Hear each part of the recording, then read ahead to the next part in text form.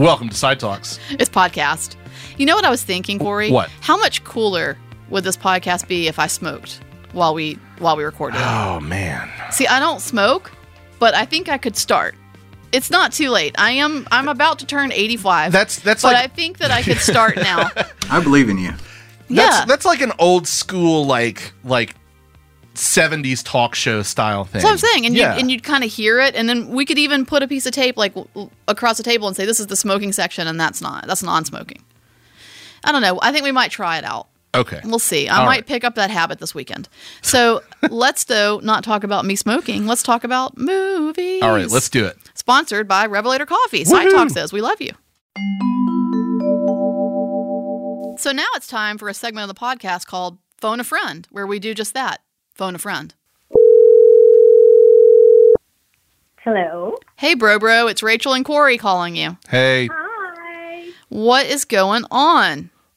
Well, I actually have two movies that I wanted to kind of mention to you guys Oh, double down. It's Corey's birthday. today. Watched. She skipped that. That's fine. Do what? It's Corey's birthday, Lisa. Oh my God, I didn't hear that. That was not That's not- necessarily information that you required. You know, it's not germane to your story. I think it is. I think that's why you watched two films, isn't it? Yeah, exactly. The birthday celebration. Yeah, we'll go with Happy that. birthday, Corey. Thank you.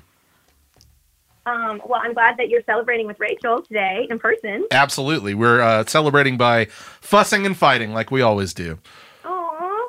Did she bring you cupcakes? No, but I'm allergic to cupcakes anyway, I forgot, so it's Lisa. not a big deal. I forgot. What a jerk. I'm sorry, I didn't mean to Genuinely- do that. You know what? Not a big deal. Brad, mark my word. I'm going to make up for this next time. You really Yeah, you will. do not have to do that, but thank you. So what have you been watching? More important than Well, Corey's okay. birthday. What have you been watching? Okay, we've been watching spooky movies, because this tis the season recently. And two of the most recent ones we watched had a distinct theme, and Tony and I kind of figured it out, and what we've titled it is Incestuous Honeypot Murder Scam Movies. Whoa. New genre alert, everyone. New genre Yeah. alert. Okay, so the two movies are Crimson Peak, Ooh, Hell yeah. Yeah. Which- Yep. spoiler alert, has a pair of siblings that are secret lovers running a murder scam. Yeah, And then as the they other do. one- You what? As they do. Yeah, as they do. It's olden times, you know how that was. And then the other one is Sleepwalkers from 1992. Hell yeah. Yeah, with the werecat. Yup. And that one has a mother-son duo that are secret lovers running a murder scam.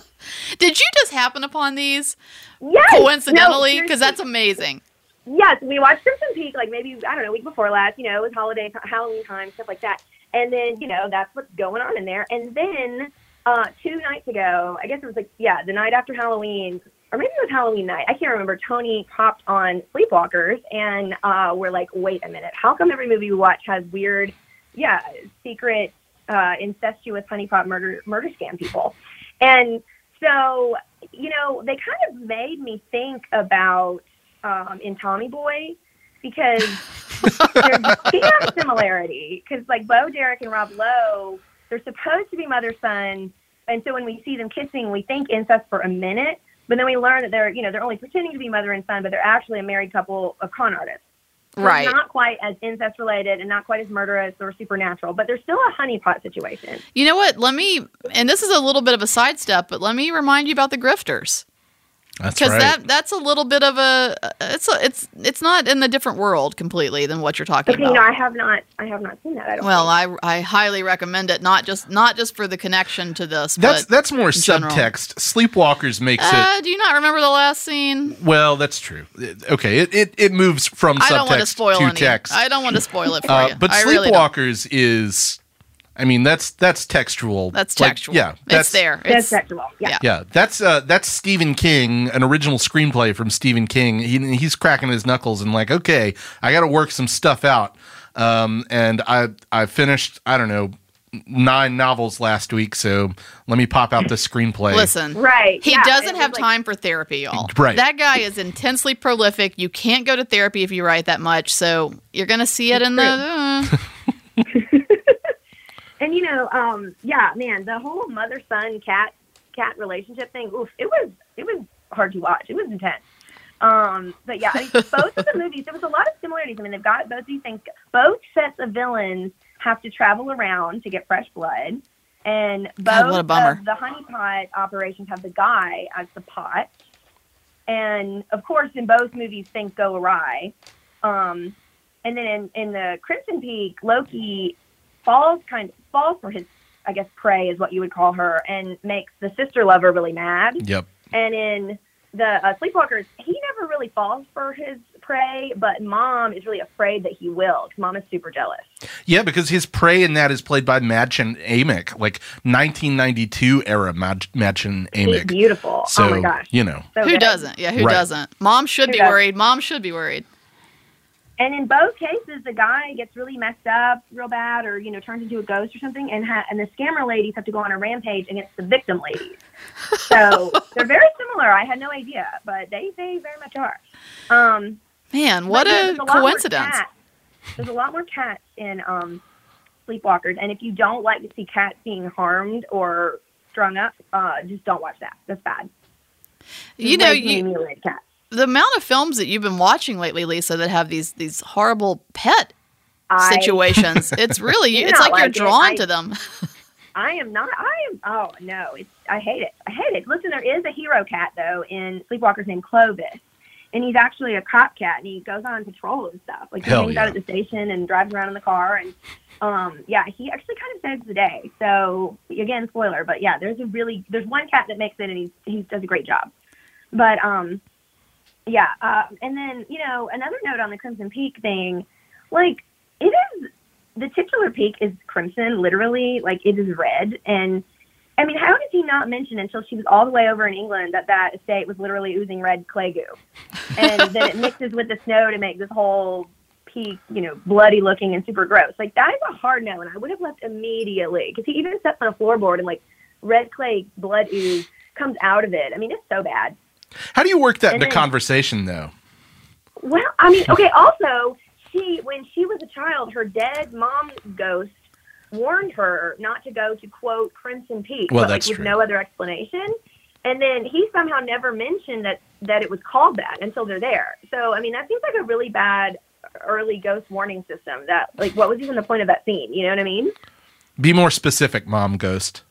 Exactly. Use a little context. Where is Crimson Peak? What do you mean? Yeah, exactly. So, yeah, I would not have gone. But you're right. How do you bring that up? Like, oh, I'm going to take you to this place, but literally it'll look like it's covered in blood all winter. But don't worry about it. It's fine. So also, I'm not boning my sister. Don't worry about it. It's fine, Oh, it is that's a tough one to fit into conversation. It is. You're right. Mm-hmm. Well, I'm so And, glad that that you just happened to bring these two films together in your know. life within the same couple of weeks.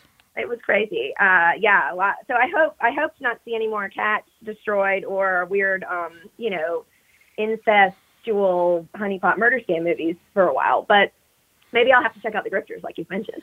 Yeah, and again, it's going to be a little sidestep, but I mean, there's only so many we can throw into that category. So God. I'm stretching a little bit, but not too far.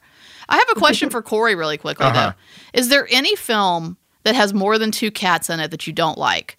Like once you put 2 or more cats in a film, okay. does it automatically just get your love? I'm sure that there's something, but yeah, I mean that's an easy way to immediately grab my attention, because like Sleepwalkers isn't like a great movie, but it still kind of is. You know what I heard mean? your enthusiasm Like, for it. I do like Sleepwalkers because I like cats and Madchen Amick and Stephen King early 90s sleaze.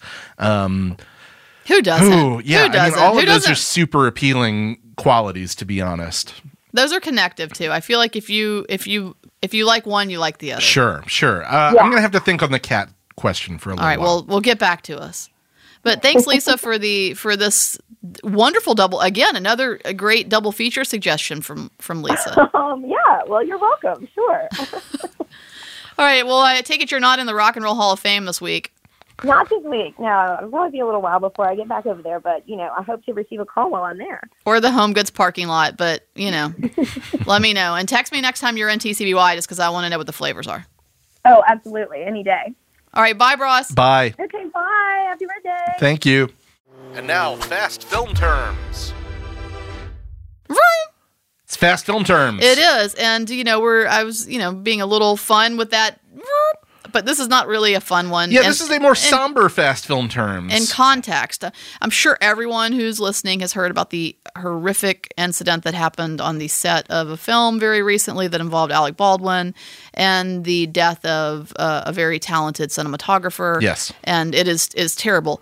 And in that, I thought that considering that recent event that we would go ahead and define some of the terms that keep coming up in relationship to this incident. Yes. One of which is what a blank is. Yeah, a blank is a cartridge that can be loaded into a firearm that mimics, a bullet, right? That's right. It contains gunpowder. It contains gunpowder. But no bullets. There is no slug in That's this right. cartridge. So usually in place of a slug, there's padding, there's paper, there is something soft, because when a blank is fired, there's still that propulsion. That's right. It says here the blanks expel gunpowder. Yes. And have gases that come out of the front of the barrel. Right? Yes. So that's why you get the spark. That's why you get the little flame that you see in the barrel of a gun when a full bullet is fired. But blanks, a lot of people think blanks are harmless. Blanks, because they expel that gas, because they still ignite gunpowder, can in fact still hurt people, and in some cases, and I think this is something that we're going to talk about, like the Brandon Lee tragedy back on the set of The Crow.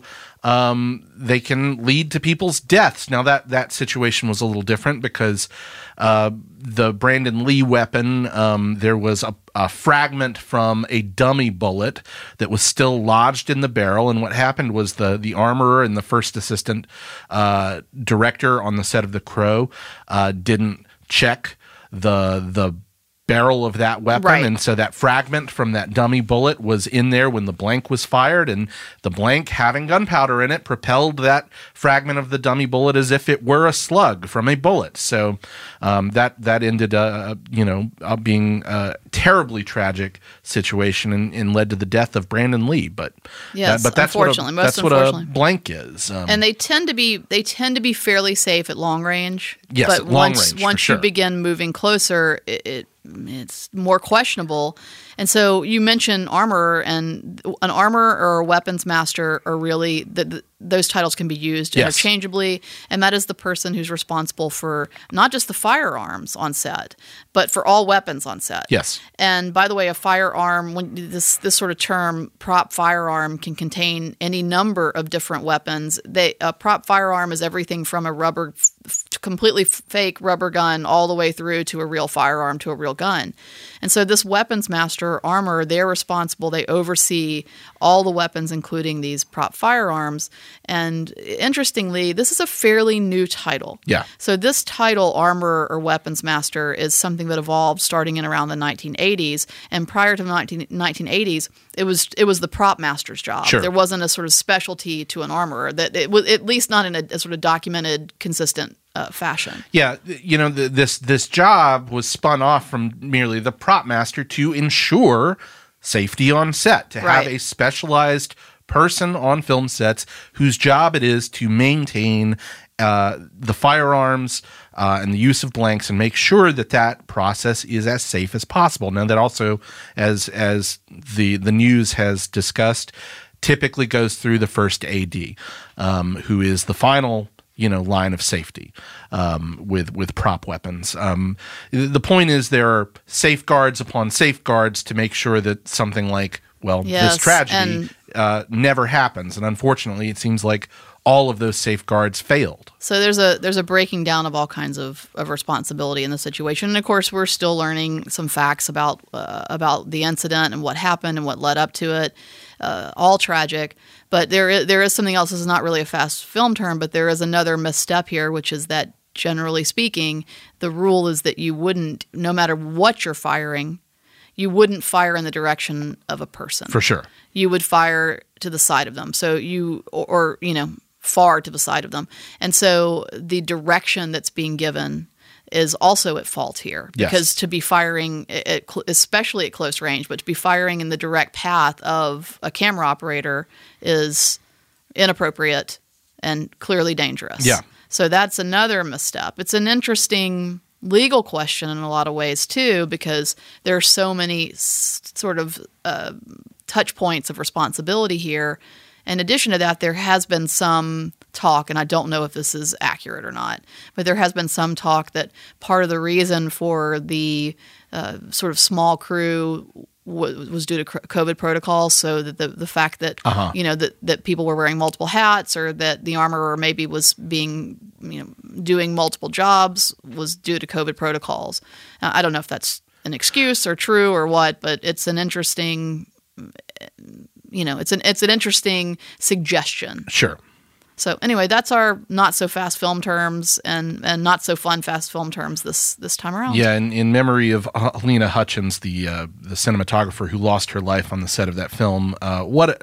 Again, awful tragedy for everybody involved. Nobody should lose their life on the set of a film, especially in a situation where there have been safeguards in place for years and years to ensure that things like this don't happen. I mean, it really is just an astronomical failure of film set safety, and you just really hate to hear about a tragedy like this. And on the heels of not so long ago, a young woman who was killed in a train track. I mean, that's right, Sarah Jones. Yeah, I feel like every time something like this happens, there's a flag raised to remind us of what a dangerous job it can be to make movies. People are working under incredible amounts of stress, with very heavy production budgets that can go out of control very easily, and so you have to there's a lot of financial decisions being made at any given moment, and you're working with a crew of people who oftentimes have had little sleep, and the consequences of going long and late are grave, and so it can lead to a lot of error. And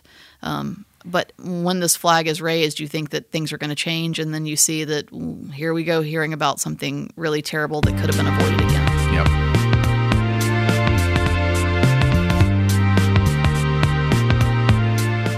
Well, thank you so much for listening to this episode of Side Talks. Sponsored by Revelator Coffee, we are your own personal cinematic Caesar and Brutus. Do you like that one? I do. It touches my English teacher I heart. figured that's why I threw it in there for your birthday. Yeah. Well, thanks. You're welcome. But I'm Caesar. Okay. Getting stabbed. I bunch. know, but I still come out on top. Dead. Oh, right. So what happens but next? Ruling. Well, still. that's true. So anyway, what's next? Next is to thank Boutwell Studios. Yeah, thank you to Boutwell Studios for producing this show every week. Next is also to thank people for listening. Yeah, and check us out on social media at Sidewalk Film on Twitter, Facebook, and Instagram, and SidewalkFest.com, where you can see cinema showtimes. Come see a movie with us. Why not? Yeah. It's fun. It is. Bye. Bye. Boutwell Studios Podcast Division. Your words, our expertise.